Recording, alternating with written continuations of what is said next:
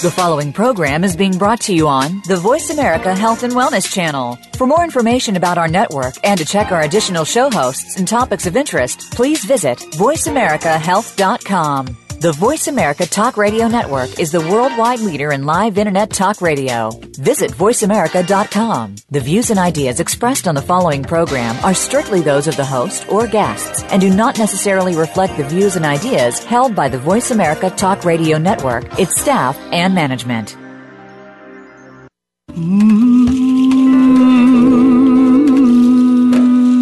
Loss helps us define our lives. By allowing our grief to matter, we discover our own strengths and embrace our authentic selves. Welcome to Good Grief with your host, Cheryl Jones. Get ready to be inspired to create a deeper life, to make your time on Earth much more meaningful. Now, here is Cheryl Jones. Hello, I'm your host, Cheryl Jones, and I want to welcome you to Good Grief, where we talk each week about the transformations that can come from loss.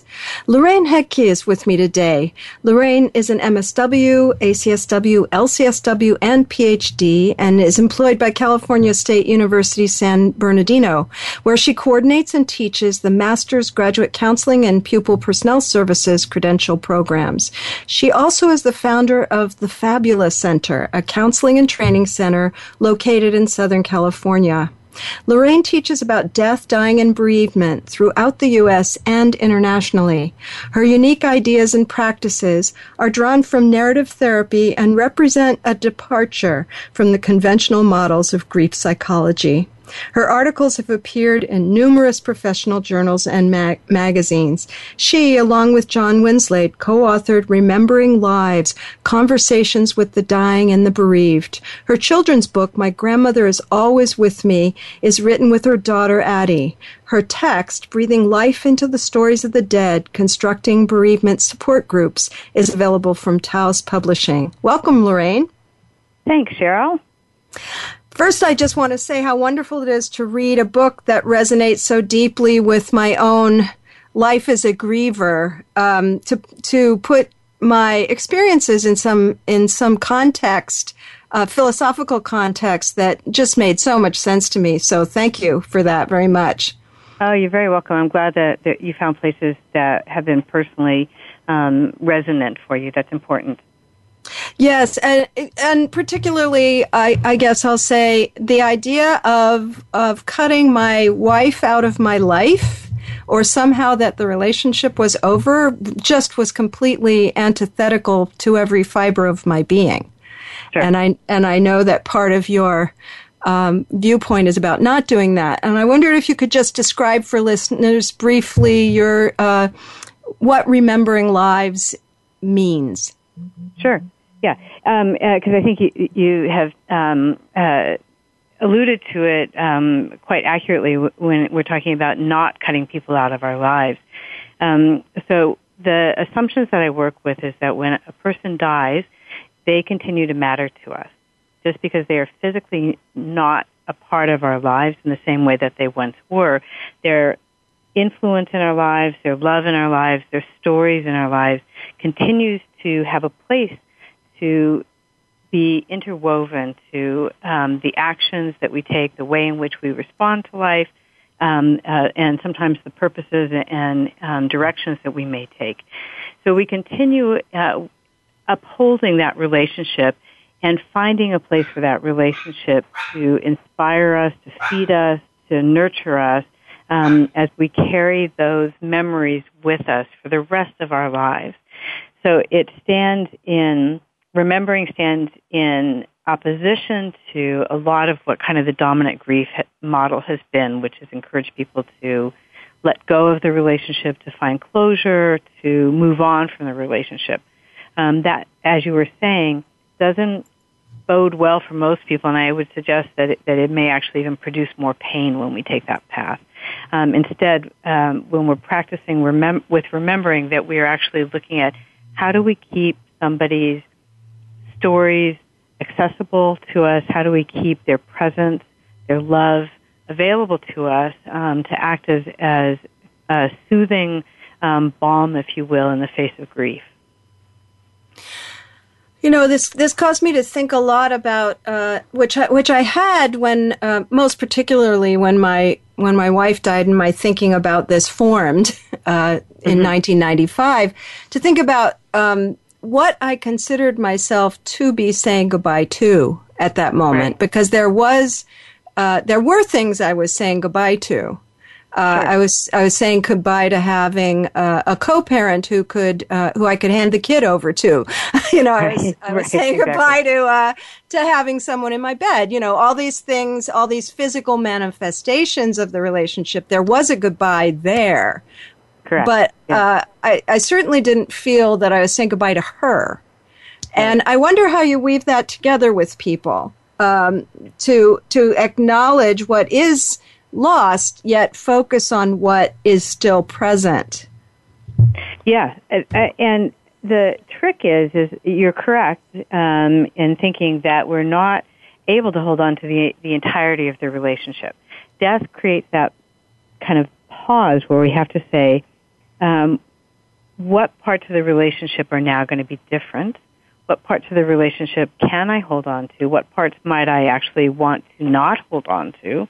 And what parts do the physicality force a change in how we relate to that person?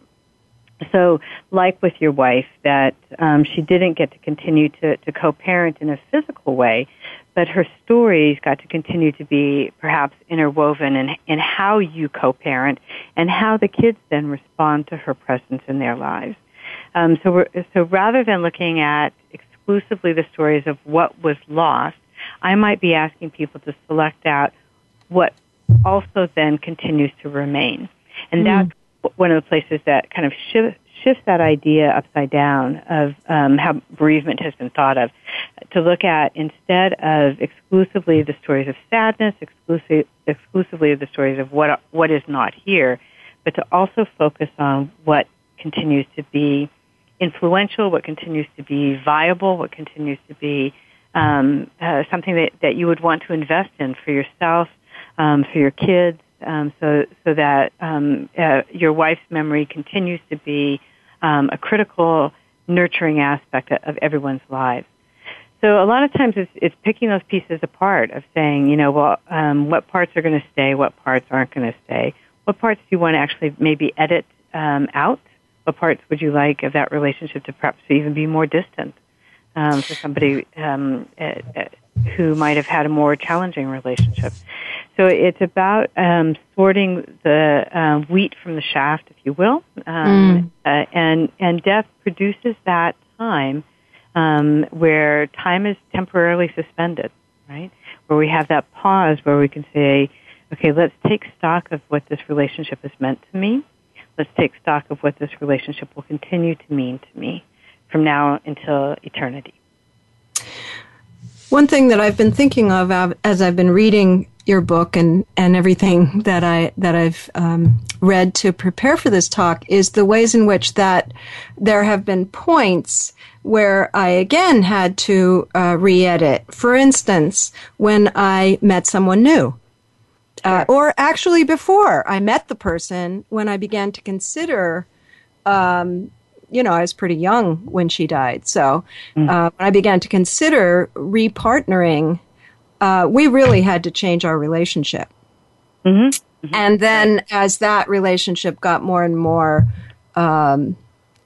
exclusive or powerful or whatever you want to say, we had to renegotiate again. Sure.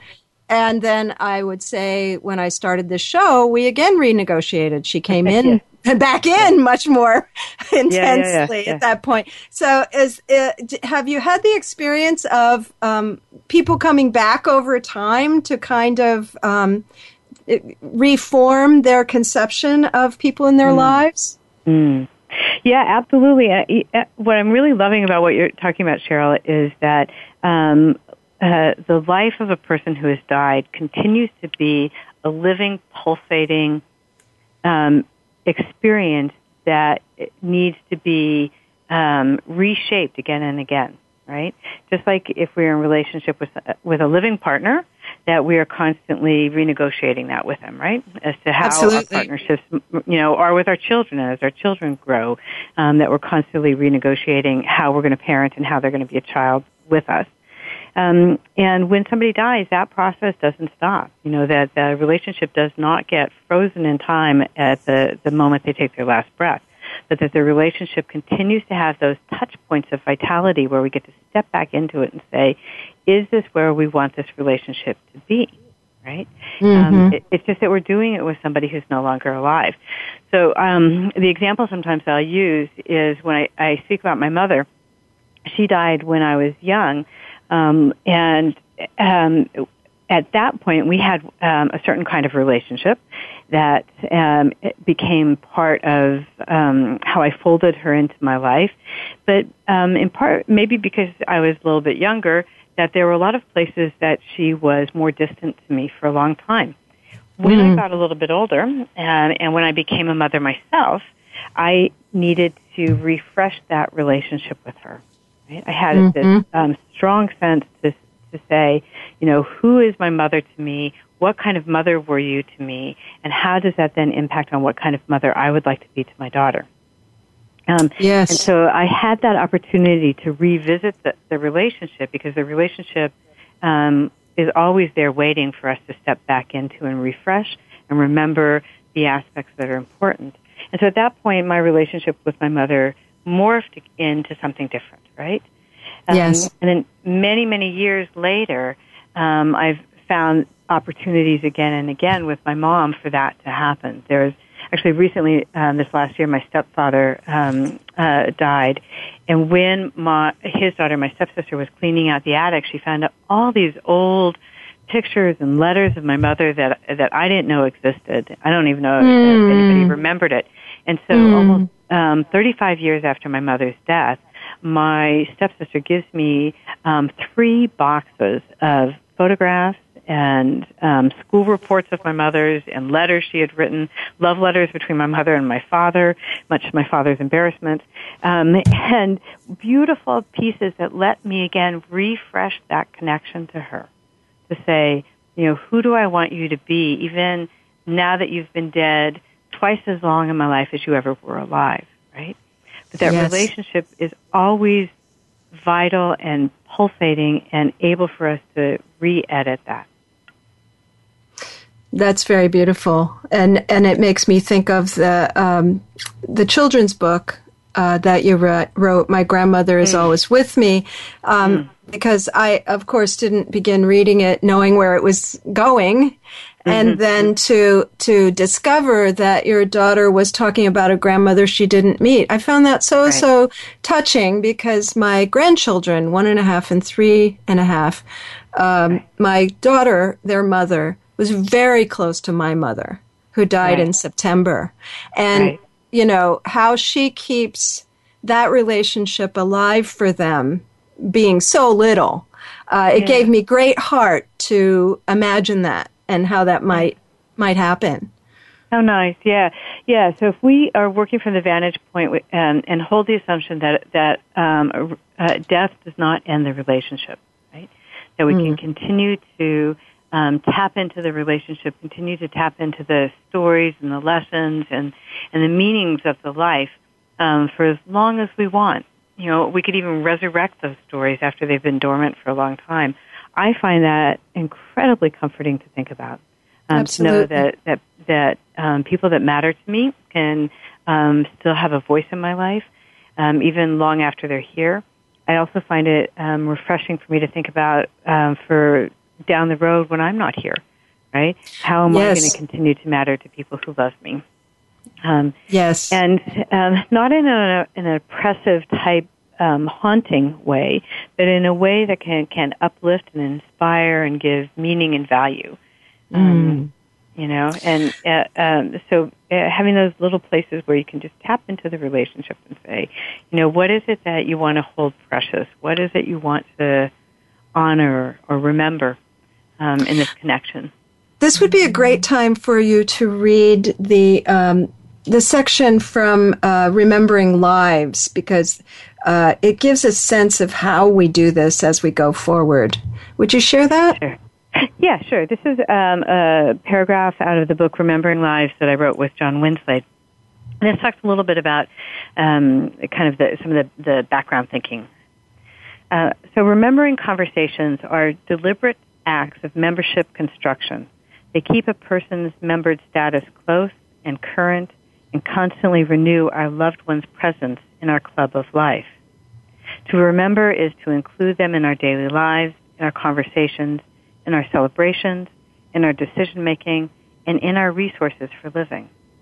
To remember is to refuse to allow our loved one's memory to go by unnoticed. Remembering may involve keeping a person's voice alive through repeating their words in relation to new developments in life. It may involve consulting the deceased's opinion as a resource for dealing with a new challenge. It may involve keeping a place in family gatherings or rituals for someone who is no longer alive. It may involve telling young children stories about a dead grandparent's life. It may involve committing oneself to living for some value or purpose that is a dead loved one held dear. Of course, that last line impacts me a great deal because that's the whole idea of my show, really. Comes really nice. Directly out of that relationship and what we constructed together when she was alive. It's a very direct outgrowth. The other line that really spoke to me was deliberate acts of membership construction, because for me, and I think this is true of many, many people, when I could take action, when there was something for me to participate in grief, when I wasn't kind of a helpless recipient of terrible feelings, but I was an actor in it, and that was so soothing. Yeah, and I agree that the places where I think we get some rub is that grief for the last 100 years has been thought of as something that people have to passively suffer through, and that they have to suffer through in silence, right? So people stop talking about the dead loved one quite quickly. They our friends and family think that if they bring up that person's name or tell a story that they'll be creating harm for the bereaved person. When in fact, the more we tell the stories, the more we tell the places where we're inspired by the person who has died, the more soothing we often find, because we're building those points of connection between the living and the dead. I think of them as like these bridges that we're always building, where we're actively constructing. These are the 1,000 pathways I have to find you again. Right? Because I knew how to find you when you were alive on most days, but now that you're dead, I'm not sure how to find you anymore. Mm-hmm. And so let's, keep their name on our lips. Let's tell the stories. Let's celebrate what they've brought to us as a way as folding them into our lived stories. Right?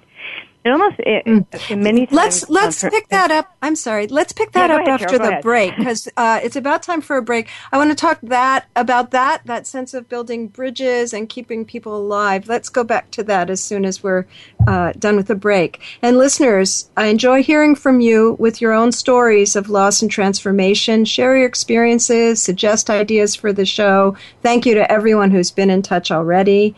And to find Lorraine Hedtke, go to rememberingpractices.com. Be back soon.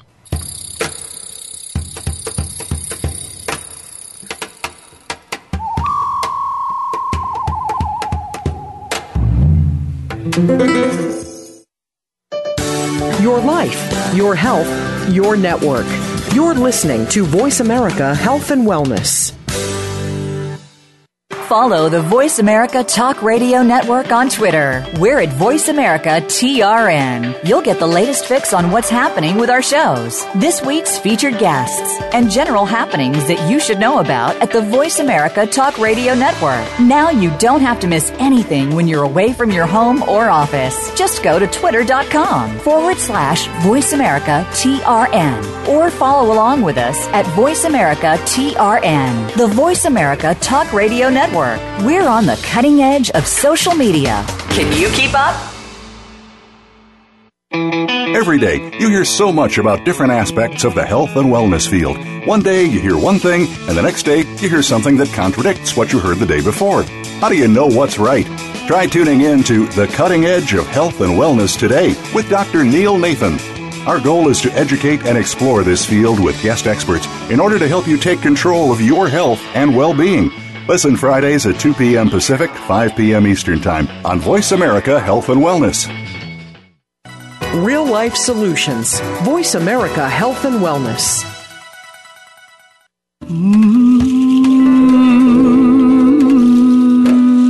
You are listening to Good Grief with Cheryl Jones. To reach Cheryl or her guest today, please call 1-866-472-5792. That's 1-866-472-5792. You may also send an email to CherylJones@weatheringgrief.com. Now, back to Good Grief. Welcome back. This is your host, Cheryl Jones, and I've been talking with Lorraine Hedtke, who's worked to help people reconfigure their relationships with those who've died instead of attempting to say goodbye or end the relationship is the subject of our show today. And we were, just before the break, talking about building bridges and maintaining the membership of the people who've died in the community, in our internal community. Would that be a way to put it? Yeah, that would be a nice way to put it, actually, to talk about how is it that we continue to keep their stories viable for us, right, as part of our own community of internal resources to help us create action. Yeah, and there are sometimes, as I was saying on the break, for instance, a person I'm working with who lost her mother very young and was not really allowed to continue to interact with her mother in any viable way at all. There's so much missing for her. How do you recapture that when it is more a vague, empty place inside of a person? I know she's old enough to remember, but they're the memories are not accessible to her. Sure.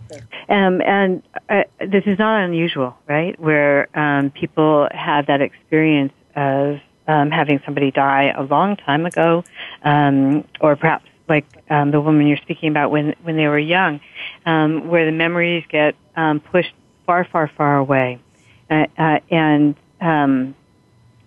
When I have spoken with people in that situation, sometimes what we're doing is we're constructing those bridges initially quite slowly, where we're saying, what is one thing that you have that you hold on to of her? Perhaps one memory or one item that you have that connects you to her as a starting point. And then I'm going to develop with them a story around what that one item perhaps means, or that one memory. If I'm lucky, I might ask them about who else has held the memories of that deceased person that we can perhaps have interviews with. I'm thinking about a young woman who I write about in the book on bereavement support groups. And she talks about a very similar situation where her father died unexpectedly and violently when she was about 9 years old. And same thing, had no memory of him. And when she first came into the support group, she was 25. And she came in with a story, and she said, I have 9 pictures of him, and that is all I know, right? And so we started with those 9 pictures that she had hidden for all those years because she felt that she wasn't allowed to speak about him, and slowly reconstructed a relationship with him. She had the good luck to was able to find his brother and his living sister in a neighboring city and go and speak with them. And they welcomed her into their family and said, we have waited for this day, right? And shared pictures and stories, and by the end of the 6-week support group, she was talking about how that she had transformed this relationship, and this bridge became beautifully, elaborately constructed to where she now saw that there was all these places where he had walked with her, where his intentions were with her, his love was with her, and so she had this sense of him never having left her. How beautiful. So there's really no point where we can't go back and reconstruct that, right? Even with starting with the smallest sliver of a relationship, that the relationships with the deceased are there waiting for us as soon as we start building that bridge to them. Well, the other thing that really stood out for me in reading your work is the sense that we are not individuals. And of course, we are so trained to think of ourselves as individuals, as ones, right, as opposed to being an interweaving of whoever is in our life. Even if there's no one in your life personally, we live in a culture, we live in a neighborhood, we live, right, there's no solitary person, and that right, seemed very connected to what you're talking about. Yeah, and again, I find that a very comforting thought. That combats against this kind of obsessive feeling of isolation or individual experiences in life, where people get produced into feeling lonely and not belonging. And when I think in terms of community, and I think about all the people who travel with me, living, dead, people I haven't met. Some people talk to me about religious icons that are a part of who informs their lives. So that there's that sense of community that travels with us. And there's that sense, the way I see it is that we're born into this community, right? And that community holds our stories for us, helps us develop those identities that we might prefer. And long after we're dead, those places are continued to be held in that community, right? So my death doesn't stop those places from existing. And so I find that to be a much more refreshing way to think about life, to think about, that those stories are there, they're waiting, they're accessible, just like with the woman who I was talking about, whose father died young. As these places that exist within a community, that we exist within a community. And that's sometimes also problematic for people if their community consists of people who don't have an understanding of what we're talking about, of keeping people alive. Then there can be such a sense of alienation from the other members of your community. And that's double wrenching in a way. Yeah. And it gets into a really tricky space, too, when you're talking about talking with somebody who really wants to bring to life the stories of the dead, and other people are like, oh, no, I don't want to talk about that. That's too much, Absolutely. And, so we have to kind of gently broach that space with them and build very soft bridges and saying, it's here for you when you want. And in the meantime, I'll be the holder of those stories, and that's fine, right? The other part that's important to me in there is the effect of what happens when we live in those communities where those stories live, is the voices continue to be accessible to guide choices for us, right? So particularly like when I'm talking with somebody who's newly bereaved, and the pain is, heart-wrenching, that I'm talking with parents whose child was murdered, for example, and that the pain is so desperately painful, and that sense of yearning is so desperate and so understandably profound, that I have a sense that it is almost an ethical responsibility of mine to help those parents reconnect with the voice of their child, right? To reconnect with the stories of the child, to reconnect with the love that the child holds for them, and that will continue to be with them for the rest of their lives, right? Yes. And that those stories and that love and that voice live in that sense of community, or live in that membership club, if you will. Well, I was going to have you read the section from your bereavement support group writing, because it occurs to me that that's a way because that has become more sort of expected, or at least accepted, that people might join a support group, and there's a way in which that the people in a support group, I do cancer support groups, but it's a similar thing. They hold each other's stories. Right. In a way that if you can't kind of bring your loved one along to your broader community, maybe you can there. Do you find that happens? Yeah. And I have noticed that as well in a support group where people in the group will say, you're going to help hold those stories, and then they become the audience, right? Yes. As well, and to say, I'll do a really quick diversion before I read you the story about one woman who was telling me she came to the support group because her partner had died, but she was in the support group with another woman whose father had died, and the woman at the very last support group whose partner died turned to the woman whose dad had died and said, "Look, I had a really horrible relationship with my father. He abused me, he beat me, he molested me, and I cut him out of my life long ago. And being here in the support group and hearing how much love you have for your father has given me a new understanding of what a father could be." And then this woman says, "Would it be okay with you if the next time I need a loving father, if I actually call on your dad's voice to guide me?" Right? So look at how profound that is. And so profound. Not only for the woman whose dad dies, but for the woman who had no idea that she was going to reconfigure a relationship with a new father that she was just getting to meet in a posthumous form. And that he could be so vibrant. I feel that way about my father-in-law. He died 2 months before my wife did, so of course I never met him. But he's very, very, very alive for me. I would swear that we, attended events together. I mean, he's so alive for me because he has been kept alive by his family.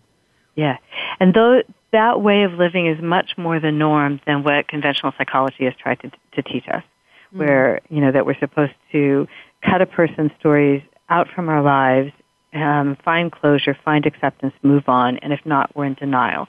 That's been the dominant model for 100 years. But what you're speaking of about your father-in-law, or the way in which your wife's presence keeps showing up for you in the radio show, that's much more the norm than the other. I agree with that. It's just a well-kept secret sometimes. Let's have a revolution and unkeep that secret, and make it really Absolutely. public. Let me share this one piece, if I could, Cheryl, from the bereavement support group, because I think that speaks to what we're talking about. While it seems crazy to suggest a relationship with a dead person, establishing just that brings relief to those who do. Reestablishing a relationship of sorts provides a vehicle for those living with what can be debilitating pain to achieve their desired reconnection to those who have died. It may even appear presumptuous to speak about needing to reconstruct a relationship benefited already by long-standing bonds. After all, the bereaved obviously had such a connection with the deceased. But what is involved here is to create a model to facilitate this continuing relationship. When a person dies, the old script of how to connect with that person is suddenly erased, and previously familiar ways to interact fail. The new vacuum gives way to yearning and to grief. The bereaved suffer in part from not knowing how to locate the dead person in their lives. The bereaved crave that reconnection, but our usual grief theories and practices have sternly rejected any possible renegotiation of relational space.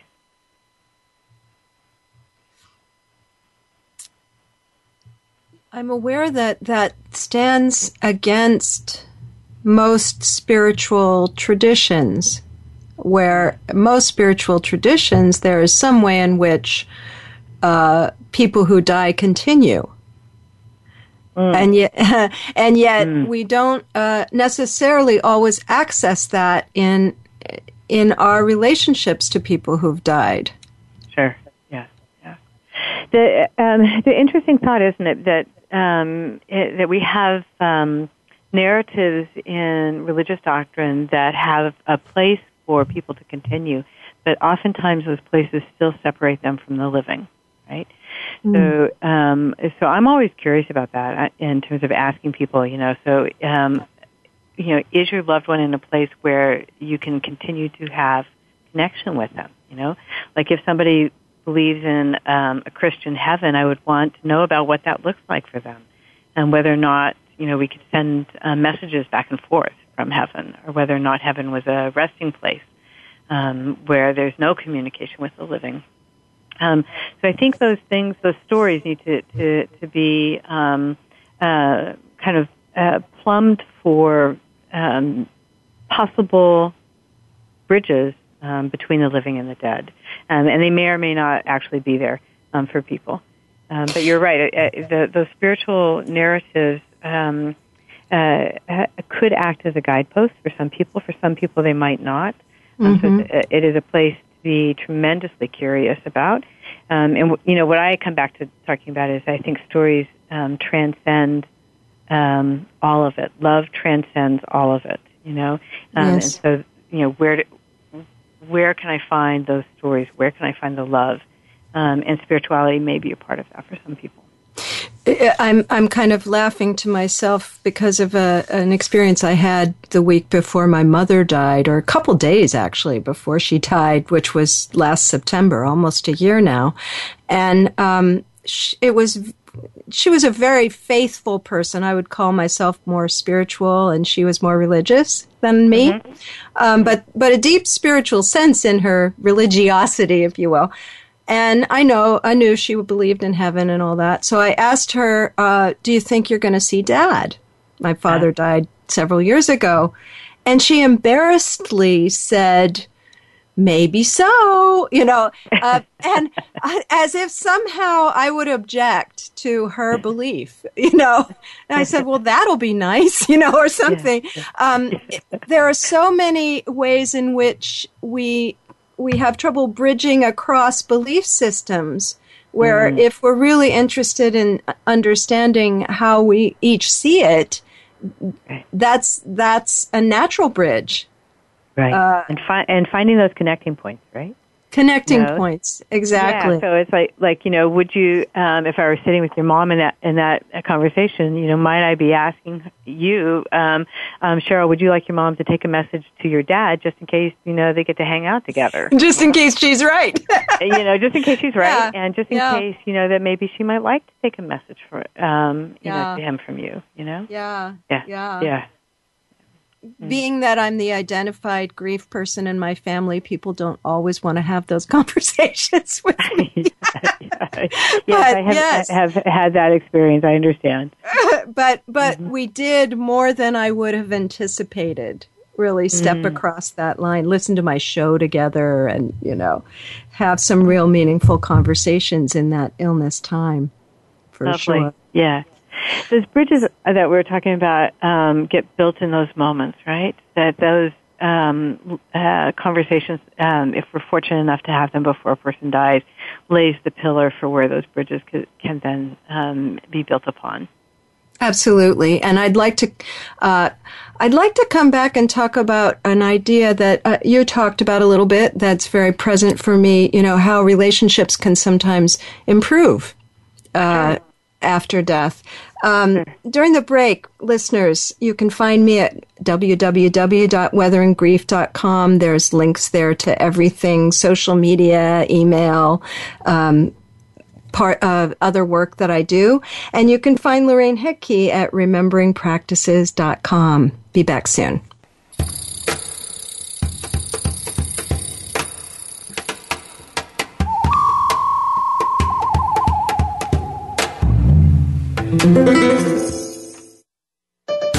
Your life, your health, your network. You're listening to Voice America Health and Wellness. We're making it easier to listen to the Voice America Talk Radio Network wherever you go. In addition to listening live, you can check out information about your favorite talk show hosts, discover new talk show personalities, add shows to your list of favorites, and listen to all our show archives on demand. All from your iPhone, BlackBerry, or Android. Download it from the Apple App Store, BlackBerry App World, or Android Market, and get ready to tune in. The Voice America mobile app, powered by Aircast. Explore the power of natural healing with Howard Strauss. Join us each week for an informative program that'll help you learn effective healing methods using natural remedies. Howard's guests include top researchers, authors, and experts who will share their views on a variety of natural products and healing methods that really work. Tune in to The Power of Natural Healing with Howard Strauss, Mondays at 11 a.m. Pacific Time, 2 p.m. Eastern Time on the Voice America Health and Wellness Channel. Real life solutions. Voice America Health and Wellness.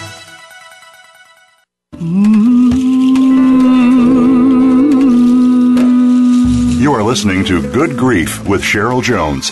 To reach Cheryl or her guest today, please call 1-866-472-5792. That's 1-866-472-5792. You may also send an email to CherylJones@weatheringgrief.com. Now, back to Good Grief.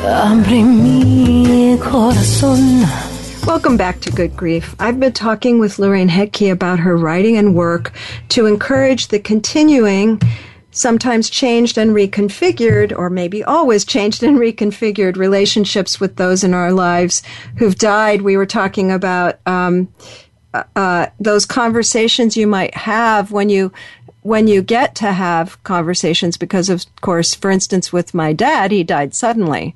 So it was us having the conversations without his engagement in it. Mm-hmm. But still so powerful that time of, I usually use the word doorway for those moments. Mm. It's a different time in life than other times, I think. Mm-hmm, mm-hmm. Yeah. And like with your dad, that you would know him better than most people, if not all people, right? And so that you would be able to speak his preferences, speak his stories, speak his intentions, right? Where you become, and we all do this with grief, is that we become the ventriloquist for the person who has died. So they obviously can't actually speak to us anymore in the same way as when they were alive, but they still can speak through us, where their stories and their voice continues to be accessible. And in that way that we can ask those questions about, how do you want them close with you? Or, how is it that you might want to shift this relationship? When I was, this is a slight diversion from where we are, but when I first read about you, I think there was a bio I read that said you had a lot of early loss, and this just seemed a natural direction for your life to go, to work with this. And I wondered if you had I didn't have death loss young, but I had a lot of loss. We moved, and there was a severing between each place we left. Right. We never saw the people again. It was, and I think that really impacted what the things I've thought about as an adult person very much. And I wondered, did you have more severing experiences early in your life that then you were able to build bridges to yourself? It's a great question. I don't know if I would use that terminology in my life. I certainly had the same kind of experiences that you're talking about, with a lot of upheaval and such. But that, I think that the way I would describe things more is that existential quest that most people share, to say, I want to have a sense of where do I stand in the world, right? What do I stand for? Who stands with me? And that was that existential quest for me was tainted certainly by or flavored by that sense of rapid change that happened in my life, or a lot of death when I was younger.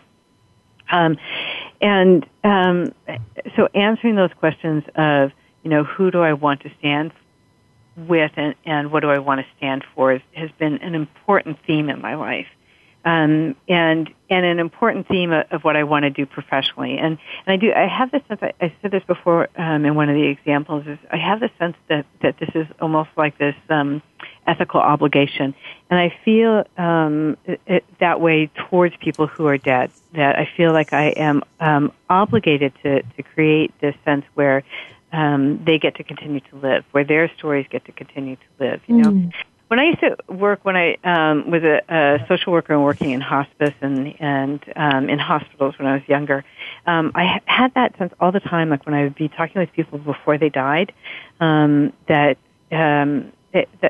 once I heard their stories or once I met them and heard about how wonderful they were, I had that sense of being obliged to honor them by continuing to keep their stories accessible. And so that kind of theme has fit with who I am in life, you know, that sense of, you know, how do we care for people both living and dead? And connected to that, I guess there's, you know, I have a friend and also a previous guest who is writing a book on grief, love, and generosity. Her idea is that, you know, losing someone and cultivating who they are in our lives naturally leads to a generous impulse, a sense of wanting to give something, which resonates for me. Yes, and is that also part of what you're talking about, that the honoring is also about giving to others what you've been given in a way. Yeah, and it's talking about you know, that relational respect, you know, that is born out of generosity, where I say I make space for you in my life, you know, whether you're living or not, right? And it's about creating those places to say you matter to me, whether you are here physically with me or not. And I think that is a generous position that is respectful and honoring, and it to me, it's just the right place to live from. Well, also, I'm just aware of, because of having been involved with some more, some less Western ways of looking at things in my life, that for some people in the world, that is just a given. Mm-hmm. That you continue to interact with, respond to, have relationship to those who have died, either to think of them as ancestors or to think of them as guides, or at the very least, you know, Dia de los Muertos, or, you know, there's some, and that we've kind of, I don't know how we did it, but we lost it. We lost that sense. I think it's actually been taken away from us. I think that the dominant way, kind of the conventional way of thinking about grief psychology and the conventional way of thinking about individuals have taken those things away from us. So you know, Day of the Dead celebrations become you know, kind of a quaint folk party that happens as opposed to a way of life, right? Yes. And that power is at separating us from our knowledges or our stories or our ancestors has been a formidable one to stand against, right? And remembering practices is part of that. How do we stand against those powers that say, this is not just, you know, something cute and folksy, but this is something that gives purpose to living. This lets me know how to sometimes put one foot in front of the other when grief has grounded me to the floor and I can't even dress myself anymore. Mm-hmm. And it's at that time when I would say we need to call on the voice of the dead one to say, you know, how would they want you to act at this moment? What do they know about you that would make it possible for you to tend to yourself in a way that they would admire? You know, so I think we have to incorporate people's voices and not disconnect them from us, because that disconnects those resources in a very dramatic way and produces this kind of horrible isolation that people experience. Absolutely. Yeah. So remembering that at the end of the day is actually a very political act as well as a profoundly personal act, right? Where we're saying we will make these people visible and accessible to us in ways that hold meaning for us.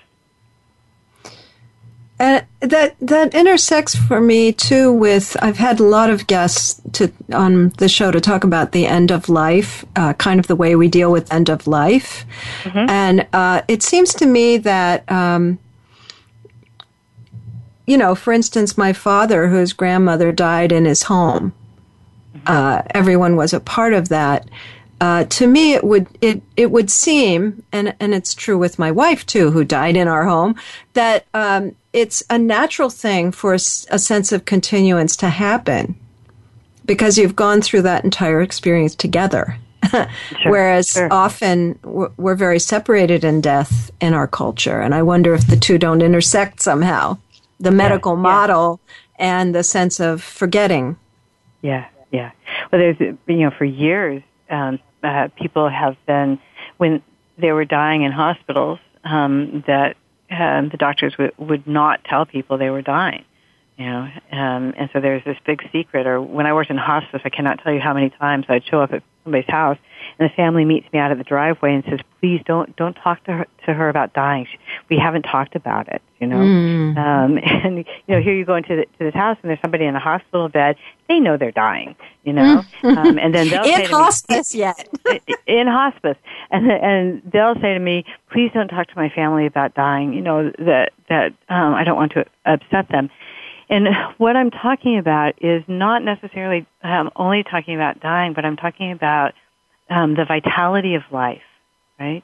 Yes. Where is it that even in the face of death and at the moment of death, where is that sense of life and where is that sense of love? So like when your wife was home with you and dying, I would suspect that there were beautiful love stories that were happening at that moment, simultaneous to something very sad, Oh, it wasn't sad at all at that moment.